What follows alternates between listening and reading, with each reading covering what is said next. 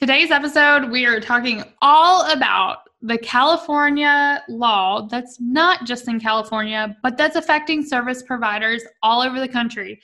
So if you want to make sure that your business is legal proof, California proof, then you are definitely going to want to stay, because I have attorney Emily Baker, who's making a very unfun topic relatable, and she empowers us to embrace this law and shows us how powerful it can actually be for our business. So let's jump on in. Welcome to the Serve, Scale, Soar podcast, the podcast dedicated to helping service-based entrepreneurs scale their online business to 5-figure months so they can soar into 6-figure years. Your host, Brandy, is a wife, mom, and in less than 1 year, created a 6-figure business. And now she is spilling all her secrets so you can too.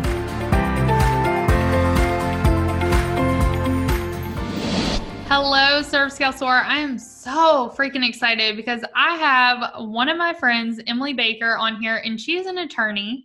And many of you know that I went to law school, but I'm also the first person to tell you that I am not going to give you legal advice because I am not an attorney. I just have a really expensive degree. And so Emily's actually an attorney, and she's going to talk about all these questions that we have as service providers. And so Emily, please introduce yourself. Tell us who you are and who you serve. Absolutely. I'm so glad to see you, and I'm so glad to be here. For everyone who's new to me, I'm Emily D. Baker. I'm the badass lawyer for online business, and I serve online business owners and entrepreneurs. I do serve other businesses, but my sweet spot is the online business owner. What I find is with online business, most online business owners started out of a need or a passion or both. And it might be, I need an extra $500 a month for my family. I need to get away from a job that's not serving me.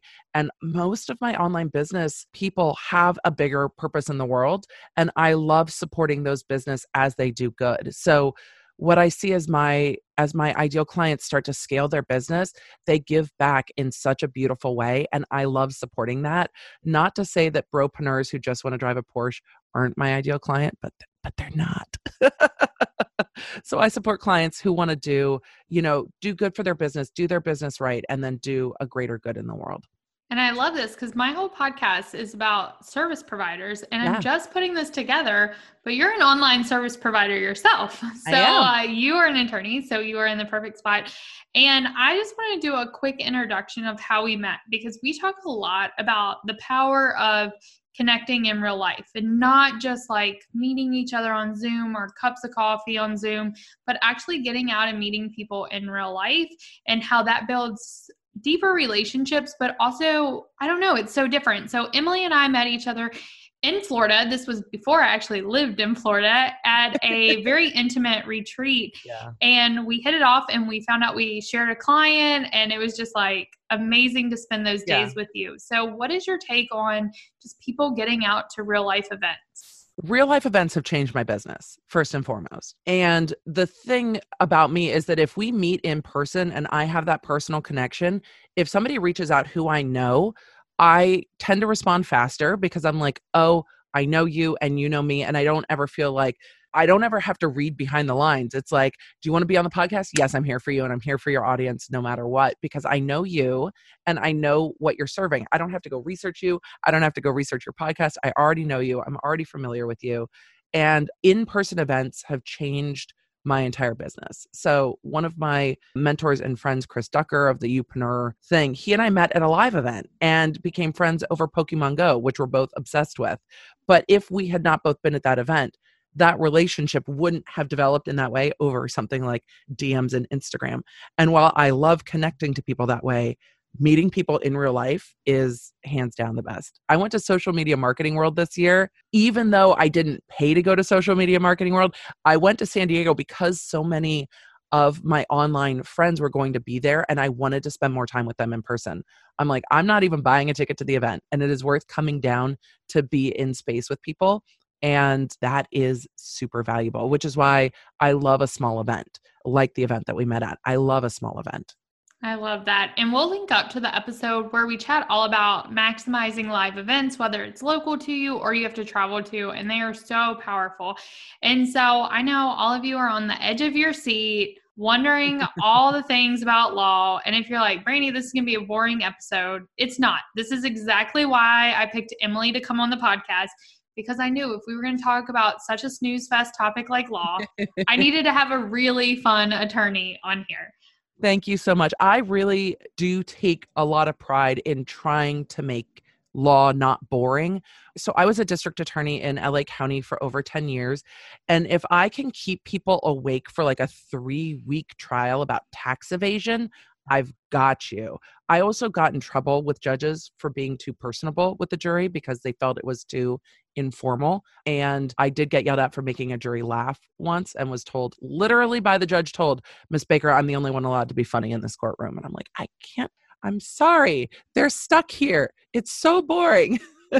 I love So this. I get it. I really, in my prosecution career, took boring topics like internet intrusion and computer intrusion and tax fraud and embezzlement and made them accessible and approachable.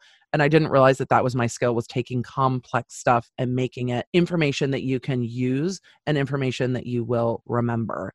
And storytelling is part of how I do that with law. And that's what I do for my clients. So I know that they will hear my voice in their head going, oh, right, I need a contract. Yes, and we are definitely going to talk about that. But first, I want to talk about this California law and that everyone wants to know, how does this affect us as service providers? AB 5 is all of a steaming hot mess. So if you are listening to this episode, whenever you're listening to this episode, keep looking at AB 5 because it's not done yet. It is half-baked. It is not fully cooked. And there is still stuff changing like daily with this law, which is what's causing service providers in California heart palpitations. And I've been doing as many consultation calls as I can to help people stabilize their business. AB 5 has changed the independent contractor test in California. And before you think this is just California, this is not just California. The test that is changed in California is also the test in New Jersey, Massachusetts, and Connecticut. However, Washington State, Oregon, and New York have similar bills as we sit now in early 2020, passing through their state legislatures. And the federal government just passed a very similar bill in the House. This year, it is going to fail in the Senate. But this is something that the House is going to continue to push for. And this could very really, in the next year or two, become the national test for independent contractors. As service providers, it is critical to understand, one, if you are miscategorizing yourself when you do work with a client, so from provider to client, and if you have other service providers supporting you in your business, if they're miscategorized to you. So as a service provider, you have to look at two things: you to your client and you to your team or your support, and make sure that all of those are properly contractor relationships. What's happening is a lot of people are going, oh, I need to make these people employees. And that is on average a 20% overhead increase, if not more. And it can feel very overwhelming if you are running as a solopreneur with some support from contractors. So this is a rule that everyone needs to pay attention to. California is the battleground for this, which is why you see so many industries fighting it. Because if California starts making up their very large deficit by converting all the contractors to employees, other states are going to follow. New Jersey just did this. California implemented a really rigid fine and fee structure in this law, and New Jersey just crammed through something very similar, though they've had this independent contractor test on the books for a while. So other states are taking a page out of what California is doing. And the musicians and the photographers and the freelance writers are all losing their minds fighting California on this law. And the general feeling is that the ABC test, which we can talk about, I'll break down the elements, but the ABC test is not going to go away. In California, some of the wonky exceptions and exemptions, some of that might shift, but the core heart of this is not going away. In California, it was a Supreme Court decision. So California had to change their independent contractor test. They didn't have to add in all this other stuff that is causing quite a lot of confusion and making it very hard for businesses to figure out how to move forward because it's unclear. So understanding the ABC test and making sure that if you're hiring contractors, you're doing it right now means that your business is not going to have to freak out when this either goes nationally or comes to your state. It means you're going to price your services right so that you can absorb a little bit more of an overhead increase. And that is the biggest issue I'm seeing right now with all kinds of businesses, like a Pilates studio locally. All of those instructors are now employees. But if you're not pricing your products right to take them on as employees, it's very hard to raise your prices all at once at the beginning of a new year when the studio one town over isn't doing it right, is going to roll the dice on those large fines and isn't changing their pricing. So stabilizing your business now and starting to look forward to the fact that this might be coming puts you in the best position to survive as a business as this changes. And people who heavily subcontract, I am talking to you, I am here for you, but this is a time to evaluate when it's not crunch time. Because in California, this passed in 3 months. This went into effect September, January 1st, everybody get it together. Love it. Okay, so let's chat, because most of these people are going to be virtual assistants that are listening, Facebook ad managers. So let's talk about, what is the test? So there are 2 independent contractor tests in the United States generally. States that I have not listed here are operating still under the IRS test. It can be called different things. It is a 21-factor test. Guess what? I have a list. We will put it in the show notes so y'all can get it. And if you are not in a state that I list, you can go through those 21 factors and look at your relationships and go, yes, no, yes, no. The ABC test has distilled to 3 parts. Guess what they are? A, B, and C. Part A, is the worker free from control and direction of the hiring entity in the performance of the work, both under the contract for the performance of the work and in fact? So, are you really a contractor, or are you being directed and told how to do your work? The more you're being told how to and what to do, the more likely it is that you're an employee. The more independence you have, the more likely it is that you're a contractor. If I hire someone to run my Facebook ads, we're going to talk about what like my target products are, but I'm not going to tell them how to do it because I don't know how to do it. It's like when you go to your hairdresser and you're like, I don't know, I need it a little shorter. What do you think? And then they do their work. You're not directing the work. But if you're a VA and you have a client who is up in your grill all the time, I want it like this, I want it like that, they're treating you like an employee, and that can be problematic for you. Part B tends to be the most problematic, which is, does the worker perform work that is outside the usual course of the hiring entity's business? Once again, example for me as a lawyer with an ads manager, that's not my business.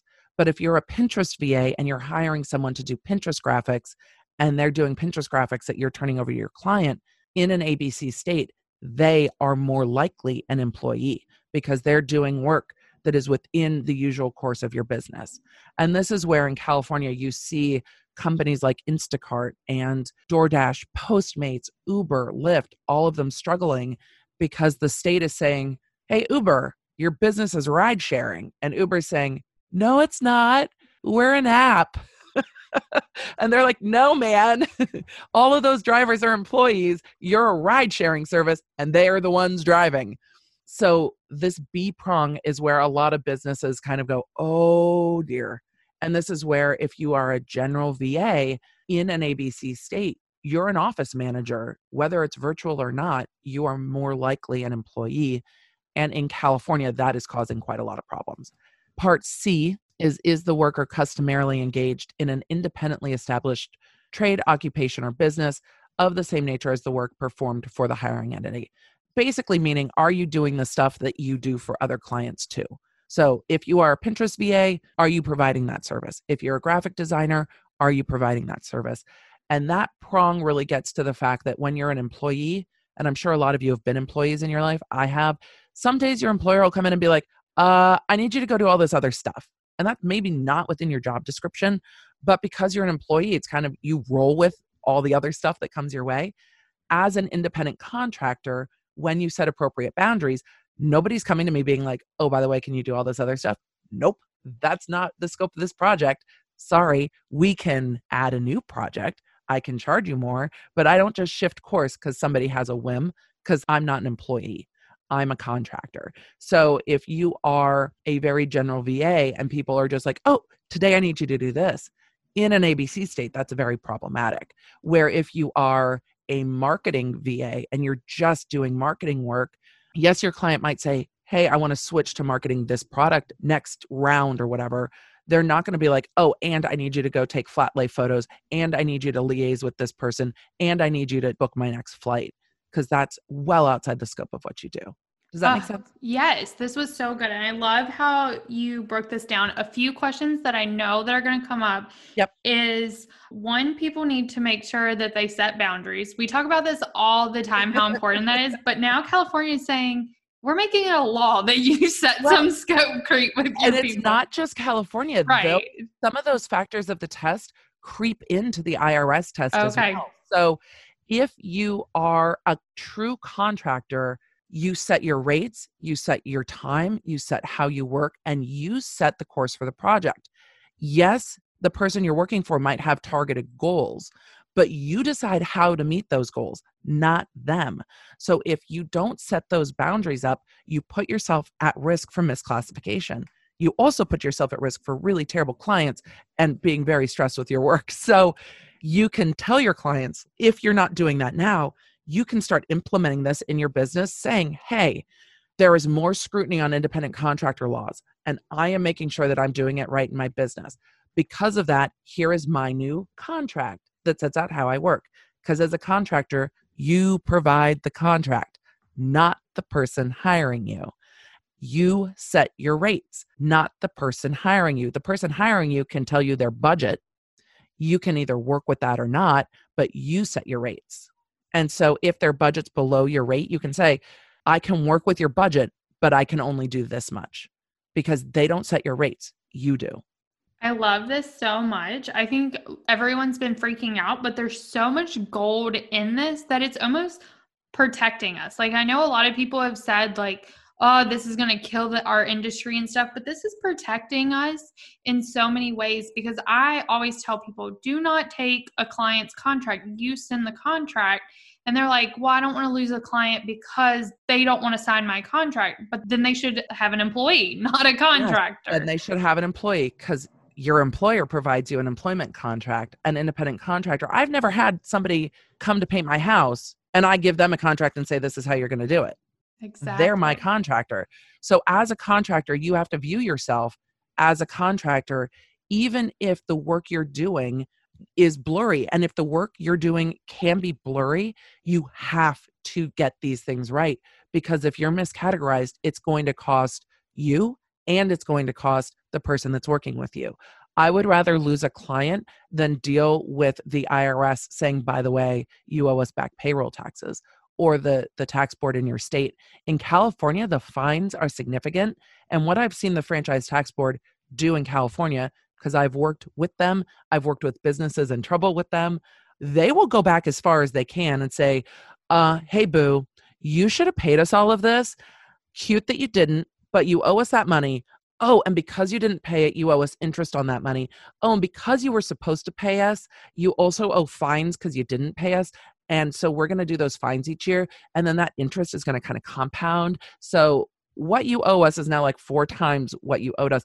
Oh, and there's also fines because now we implement fines. So you've got fines, like penalties. I've called both of them fines. You've got fines for non-payment, penalties for getting it wrong, interest on the stuff you didn't pay, plus all the payroll that you didn't pay.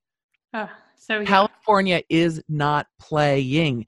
But the structure they set up, other states are going to be like, wait, we can charge fines and penalties and interest and all the stuff you were supposed to pay us?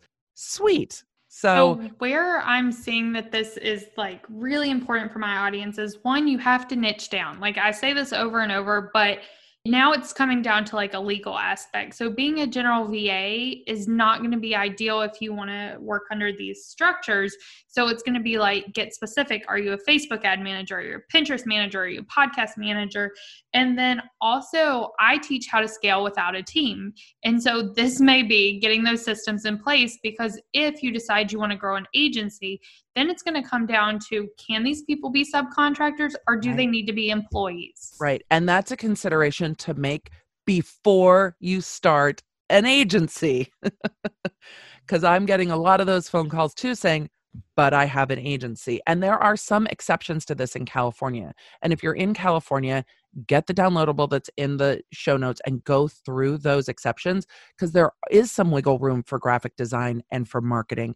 In New Jersey, there's a blanket exception for copywriting. So there are some categories of specific services. So if you say, I do this service, and you stick to your boundaries, you're very valuable to the person hiring you because you're helping them get it right and you're getting it right. At the beginning, it might not feel that way, but as you set appropriate boundaries in your business and clearly delineate what you do, you will outlast people who are doing it wrong. The problem with California is that the people who are doing it wrong aren't going to get fined for 3 or 4 years and then are probably going to go bankrupt. So this is an ongoing problem, but the IRS test has some of these components in it. They're not as hard and fast, but if you're doing very broad general VA work in an ABC state, you are an employee. If you are doing very broad VA work in a non-ABC state, you need to go through the IRS test and make sure that all of your structures are in place to be very clear that you're not an employee, because you're still at risk for miscategorization. Okay, perfect. And I know that listeners are going to be saying, this sounds like it's going to affect OBMs, project managers, executive virtual assistants, integrators the most. Is that correct? That's correct. Okay. So is there anything that those people can do to make it where they don't have to become an employee? In California, no. There is some wiggle room, maybe with project management, depending. What is happening in California is people are trying to make the business to business exception fit where it doesn't necessarily fit. Because when you get to the business to business exception in California, yes, it tells you how they want you to lay out your business structure. And I can go through that real quick. But with the business to business exception in California, you have to go through the 21 factors of the IRS test, plus an additional 16 factors in California. So there is a lot of factors that have to happen to make that work. And a number of those factors are proper business structure, proper tax filings, that you're setting your own hours, that you're setting your own rates, and then going through the IRS test on top of it. So there are some business to business exceptions, but it is a very deep analysis of your business and the working relationship. But the things that have to be in place are your business structure, meaning business bank account, EIN, proper tax filings, filing DBAs if needed, having a business license in the state where you are, in the location where you are, having the ability to negotiate your rates, having your contracts really solidly written and very clear as to how you work and when you work and what you do. So there are some options for that, but in California, the OBM example as a business to business exception doesn't fit right now. Okay. So that is good to know. So my question then is, I'm in Florida. So let's say I hire someone in California. Does the Florida law apply or does the California law apply? The law applies where the person sits, where the person you hire sits. And California is going to lengths to make sure that if somebody has ties to California, that's the law that applies. And the Franchise Tax Board just did this with a gentleman who lives in Arizona, worked for some of the movie studios here in California, was a writer, screenwriter, earned about $40,000 in the year or over 2 years from California, and didn't file personal income taxes. He was a sole proprietor in Arizona, didn't file personal income taxes in California, right? Because you live in Arizona. So why would you file income taxes in California? The Franchise Tax Board and the state courts in California have decided that if you derive income from California, you can be taxed in California. So now we're getting to the point where if you are a service provider not in California, you need to be aware of your California clients, and you can be taxed in California for work you do in California. And if you're a business that hosts like a live event, like, hey, I want to do a mastermind retreat in San Diego. It's beautiful. There's a ton of entrepreneurs there.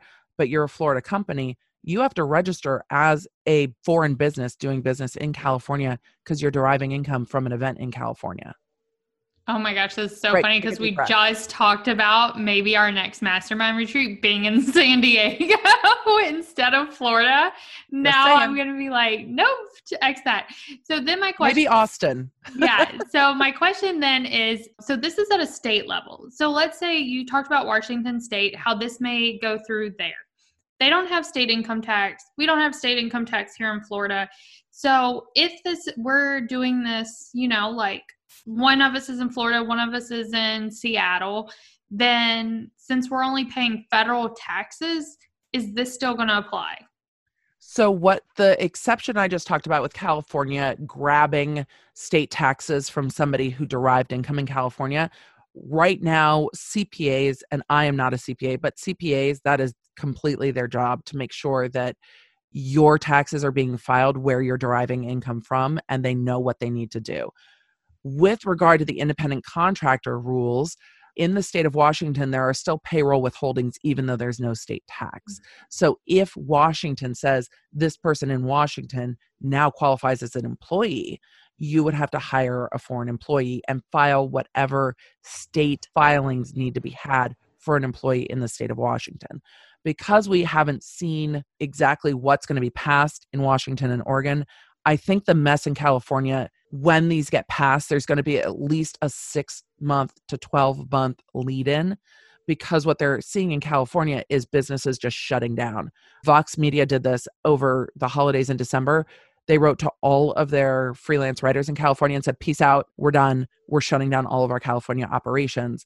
And so I hope that other states will look at that and say, to protect people in our state, we are going to pass this and we're going to give a 6 to 12-month ramp up so businesses can evaluate it and can evaluate if they need to change their business model. And that, I hope, is what other states are taking away from what's going on in California right now, because people are protesting daily in Sacramento over this law because it was quickly rushed through and there are funky exceptions. So if you are a multi-level marketer, you're exempt from AB5. But if you are a freelance writer, you're limited to 35 submissions a year. So there's this very odd, nonsensical way that this has been done. There's no, like, graphic designers are exempt, but no one will say if a web developer who is designing the user interface and the front-facing website counts as a graphic designer or not, or if they're not. So it's very hard to parse through. And I am, with all of my clients that I'm consulting with on this, advising how to structure their business to work with this, but ABC isn't going away. Some of these wonky exceptions might change, but ABC is not going away. Yeah. So my question is, how are they actually catching people? Like, is this only affecting like the big companies like Uber? Like, do we really have to worry about this? I appreciate the question. Let me tell you what I've seen from the Franchise Tax Board. I have seen the Franchise Tax Board go industry by industry to enforce things. My husband's a dentist. A few years back, they went through all of the medical industries, dental included, and said, hey, you haven't been paying sales tax on dental materials purchased outside the state of California. Pay those, please. Oh, for the last 6 years, please. And you need to bear the expense of putting that together and showing us that you are paying us and showing us every material you've purchased out of state over this last time span. So I have seen the Franchise Tax Board audit industry by industry. I think that will be a part of the enforcement. They've also empowered counties to enforce this. So you could set up a county task force to go in and raid businesses if you wanted to. And I believe that they will set up algorithms in tax filings to look at how many 1099s are being reported and start auditing there too. So no, it's not just big companies. No, it's not just companies that make like over $1 million a year. I think there will be some industry by industry. And then I will think taxes are going to start getting flagged when they look at how many 1099s you had in 2019 and 2020. I think they will start flagging taxes and auditing people. Okay, I get that. So that would probably be when it affects us, because I'm thinking like some of us, of course, work with local businesses, and then if they get rated, I understand that. But I'm thinking about us that work with like course creators. Right. We don't even like, just to like throw it out there, like a lot of us are probably supposed to be paying like county taxes as businesses, and we're not. And we're probably not going to get caught because we don't have a physical thing. I mean, yes, I'm not saying don't pay your taxes. You should. Like not taxes, but like the licensing board and stuff like that. But you could probably get away with it for a long time. How do you think, until it comes down to where they're flagging the 1099s, is that when do you think it's going to catch up with like course creators who are hiring and things like that? So I don't know how they're going to roll out enforcement. The thing I do know is if they decide that your business has been willfully miscategorizing, that they can charge you up to $40,000 per instance if they're finding that it's a pattern of behavior. But they will also fine you for all of the payroll taxes you should have paid, plus interest, plus fees and fines. They can do that 7 years from now. So that could be hundreds of thousands of dollars, if not more. So what worries me is that businesses, this might not start catching up for 2, 3, 4 years, but when it catches up, the amount of money that it will catch up is going to be substantial. And that is a risk most companies can't bear. A company like Uber might say, I'm willing to roll a couple $100 million on this because this pisses me off. If your business isn't willing to sustain a tax bill in potentially the hundreds of thousands of dollars, it's not worth rolling the dice on doing this wrong. It is my personal philosophy that businesses should be in the best position to defend themselves, and ignoring this does not put you in the best position to defend. Evaluating this and saying, I don't think this applies to me, and having a reason why, at least you've made an empowered decision versus sticking your head in the sand and going, la, la, la, la, la, la, la, I don't want to deal with this. No, and I totally get that. And a lot of listeners are probably doing that right now. And what I'm really gaining from this is just really important just to know, download the link in the show notes. We'll link that up. Download that form. Get really clear on what your services are. Start niching down. Stop being general. Also, get on a phone call with Emily and ask about like the agency model, if that's the route you're going to go, or scale without a team like I teach and go through the free training. And then really get specific on scope creep. I think this is so great because this actually gives you a law that says like, hey, you can't scope creep and we're going to put this down. So I really like what I'm hearing. The people that I do, my heart does go out for is for like OBMs and project managers. And I would definitely encourage y'all to maybe jump on a call with Emily to see what you can do if you're in one of those states. Absolutely. And go through the guide. And I think for everyone, whether you're in this or not, going through the guide, it has the whole IRS test that applies in most states. Look at those factors and use those to structure your business in a legit way. You are not going to get caught unaware if you're structuring your business properly, because the ABC test, if you use the IRS test, is not a huge shift. What happened in California is they put in all these really wonky factors that go with it, and that is making everything harder. States like Massachusetts and New Jersey are just like, the ABC test is it, just handle it. And that makes it a lot cleaner and easier to work with. So if you know what the rules are, you can structure your business properly. And that is having a local business license, having a separate bank account and EIN, and having your own contract that puts you in control of your work. Because I guarantee you're working as a contractor, so you can be in control of your work. And when you have clients that are all up in your business, it doesn't feel like the kind of work you want to do, because they're treating you like an employee.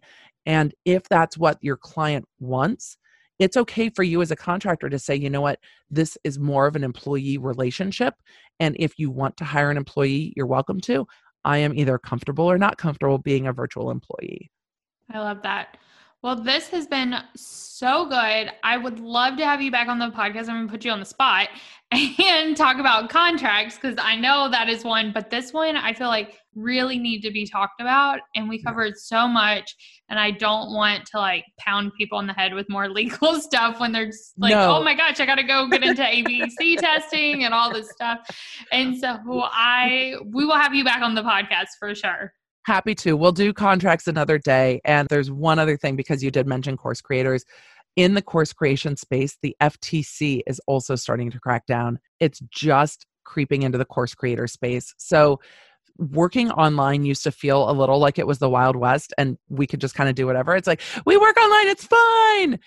But all of these agencies are catching up to the fact that there is a lot of money happening in the online space. A lot of it is going on without a sales tax, without a transaction that's regulated, because not everyone's doing business right.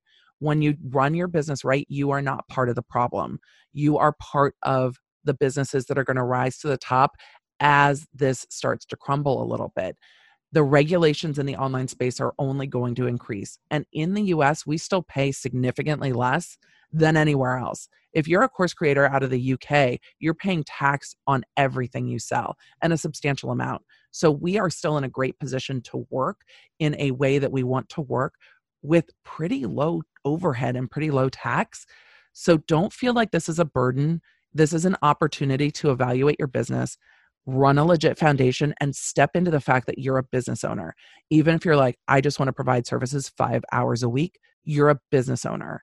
And that is something that's really incredible that you get to choose to do, but you doing it right is something you have to do. So take it as an empowerment of your business owner status, embrace your inner CEO, and start evaluating this, because it's coming. Yes. And we can't end on like a legal note. Yeah. We got to end on some fun. So I do have some rapid fire. Are you ready for these? It doesn't have to be the first word. It just has to be the first thing that comes to your mind. Okay. Yes. Let's rapid fire it. Okay. So what is the favorite part of your business? My clients. Clients. I love it. Favorite software or tool that you can't live without? I mean, my cell phone. I can't live without my iPhone. No one's ever said that, but that's so true. I love it. You said software or tool. That's my tool I cannot live without. Yeah, I love it. Okay, so what is the best conference you've ever attended, virtual or in person? Oh, that's a hard one, because I have multiple factors, because I'm a lawyer. I'm like, but it depends. My favorite speaking engagement was when I got to speak on Hal Elrod's stage at Best Year Ever Blueprint. It was the first entrepreneurial conference I went to when I was considering leaving the DA's office. So getting to full circle that experience and speak on stage there was one of those moments where I'm like, oh, I'm a real business. Like, I'm a real girl. Like, I have things to share and people love it. So that's probably my favorite for that reason. I love that. And tell me the best piece of advice you've ever received. The best piece of advice I've ever received was to lean into what makes me different and to be me. And when in the online space, if you guys go and look at anything of mine, my podcast or whatever, you will actually see me and see my voice. When I first started my business, who showed up on stage and in person was very different than what was showing up online, because I was afraid to be too much. And I was afraid to be like all of the things. And when my online wing of my business started reflecting who people were meeting in person, everything grew, everything felt more authentic. And the people who don't resonate with me just kind of excused themselves from the conversation, and everything got easier. People who are looking for a super buttoned up lawyer of the world aren't going to resonate with me. I'm much less formal than that, which is why I love working in the online space. So yeah, lean into what makes you different. I think that's a great advice. I love that. And I'm so glad we're ending with that. But before we end, Emily has been so gracious to offer. She's actually going to, when this episode comes out, she's actually going to pop into our Serve, Scale, Soar private community. So this is something exclusive for our members. Yep. And she's going to be there to answer questions about this topic. And so we will link up all her links, but also know that once this episode airs inside Serve, Scale, Soar, you can come in, tag Emily, and she has agreed so graciously to offer up some advice. But for those who are not in Serve, Scale, Soar, where is the best place for them to find you?